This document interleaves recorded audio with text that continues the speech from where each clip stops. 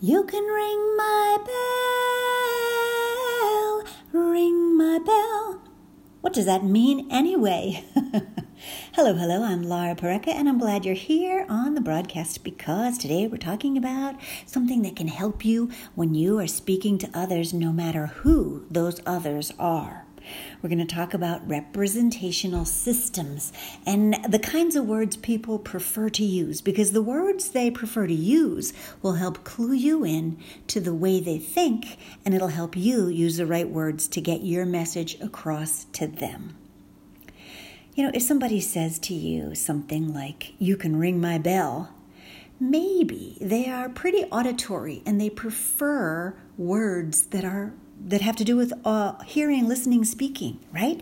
So if they say things like, "You ring my bell," or "Hey, that was a squeaky answer," or "so to speak," I want to tell you something, but she said this, so to speak, right? If they're using these kinds of words, perhaps they are more auditory, and you can use those words too. Here's an example. Somebody says, "I hear you." Now, everybody doesn't talk like that.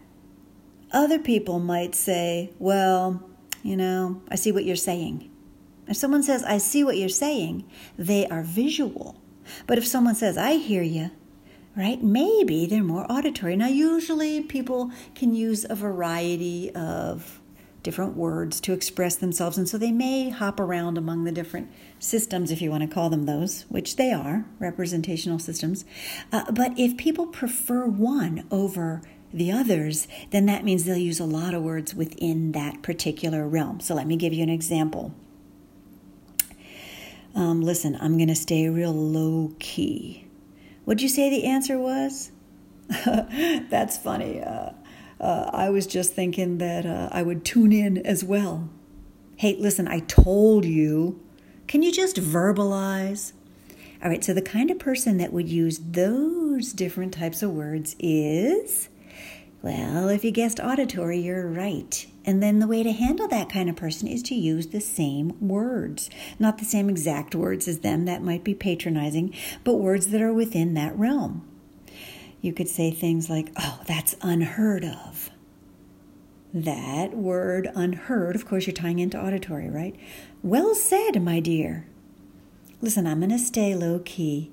"Hey, that was loud. Hey, why don't we harmonize? You know what he said doesn't resonate with me." You can use those types of words, and they're all tied into auditory. If you want to take notes, you can always re-listen to this. All right, another popular way that people tend to speak is with visual words. "I see what you're saying." I often tell people, "Look, see what you see, not what someone else tells you to see." Right? We use the words observe, watch, viewpoint. What's your viewpoint? Viewpoint? That's visual. What's your point of view? What's your perspective? Listen, let's visualize. Let's see, what are some more words? Transparent. That person is very transparent. "Listen, I'm going to go look something up." Hey, lighten up. Can you picture it in your mind? Ah, she sees the light. Listen, focus. Imagine. You know what? That is a foreshadowing. I need your insight. All right, the kind of person that uses those words is visual. You want to use similar words. You want to say, "Listen, I'm going to observe something," or "I'm going to watch," or "That's very clear," or "What's your perspective?" "Hey, listen, can you eyeball this for me?" "No, that's kind of fuzzy or hazy or murky or vivid or light." Use the same type of words when you're in that category. It'll help you relate to that person. It'll help them feel more connected to you. If you're in sales, they will know, like, and trust you more, right? They'll feel like they trust you more because they'll like you more because you're using their own words, their own vocabulary, even if they're not the exact words. So we talked about people that are more auditory, more visual, but there are other representational systems. Now, one may surprise you, but these are the touchy-feely people They're going to use words that show you that they're touchy-feely. They're going to say, hey, how do you feel? Hey, I can't grasp what you're saying. I want to get a handle on that new project. Hey, I'm feeling pretty energetic. Are you? Hey, are you in touch with so-and-so? Now think about it. In touch. They're using physical words. Hey, I've got a gut feeling. Oh no, I am firm on that price. So if people use these type of words, these are physical words. These are kinesthetic. You might reply with similar words. Hey, listen, I'm on your level. Hey, I'm feeling pretty relaxed or pretty tense about that. Or that's pretty heavy or weighty. Listen, I'm going to come to grips with it. Or let me raise an issue. Oh, that's lightweight. Did he grasp the situation? Listen, dude, let go. I'm going to sleep on it. I know this could be touchy. It could hurt you. It feel irrational, and I might seem pushy, but the truth is that one client is a pain in the neck, and I've been itching to talk to you about it. So it's not that I'm pushy, but I really need your soft touch. Can you help me out with this? So using those sorts of words would be perfect for the kinesthetic person. After all, you shouldn't let them shoulder the blame.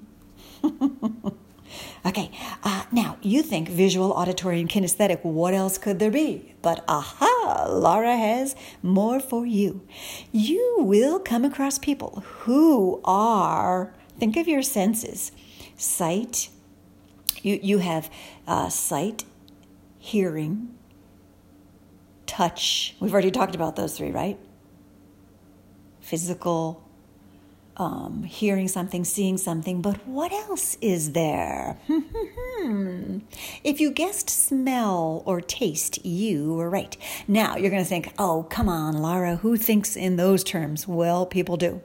So for olfactory, which is smell, people will use these kind of words. That stinks. What a fresh idea. No. Rotten. That's rotten. Hey, did you catch that scent? I smell a rat. Well, there's a cool aroma. Fragrant. People who are using words like smell, odor, scent, aroma, fragrant, rotten, fresh, stinks. They are using words that have to do with smell, with olfactory. And you can too. Tap into it and they will feel more connected. And isn't that what you want when you communicate anyway? We want to feel connected. That's what communication is all about. It's about connecting to the other person. And as I've always said, communication is a circle, not a straight line. You give and you take, you speak and you listen. So olfactory is another. Now, we already touched on taste. And you're probably thinking, what words is Laura going to come up with for this one? Are you ready? I like your idea, but let me chew on it. That idea made me salivate. Hey, she bit off more than she could chew. You know what? That's a bitter pill to swallow. And here's one of my favorites. Sweet. A lot of young people use that. That's a millennial word. Sweet. Lip smacker. Delicious. Oh, I couldn't remember that word. It was on the tip of my tongue. Mouth-watering. Salivate. And then words that have to do with taste, like tasteful and tasteless. If the person you're speaking to is using these sorts of words, use them too. And now there's also non-specific. These are words that people tend to use if they're really not thinking with their these different senses. They're more non-specific. So let me give you a few examples. Here are some words. Logical. Resolve, strategy, experience, intellectualize. Now, if you're dealing with people that use these sorts of words and you haven't been able to pin down them having a preference for visual or auditory or kinesthetic or the others, but you do hear them using these non-specific words, then use them too. They might say, I perceive this problem to be very large right now. We really need to strategize and resolve this issue immediately. Let's get an accurate solution right now. What do you think? And you'll notice this kind of person is often going to say, what do you think instead of what do you feel? Feel is one of your five senses. It's a touchy-feely word, right? That's kinesthetic. So when someone who I'm talking to uses the word think a lot, if they say, I think, I'm not going to say to them too often, how do you feel about that? I'm often going to say, what do you think? Because that's the playing field they're on. Now, it doesn't mean you can't switch and tap into a different, a deeper, another realm. However, you want to, for the most part, stick to what they're comfortable with. But that, like I said, it doesn't mean you can't use the other words. You want to be all-encompassing, and you want to come at things from many different angles. That's what leaders do. Leaders are not on one plane. Leaders are able to see things in a 360-degree fashion. Has this helped you at all? How can you use these representational systems? Well, let's say you're talking to someone and they say, man, my boss walks all over me like a frickin' doormat. Well, how would you match that? What would you say back to that person?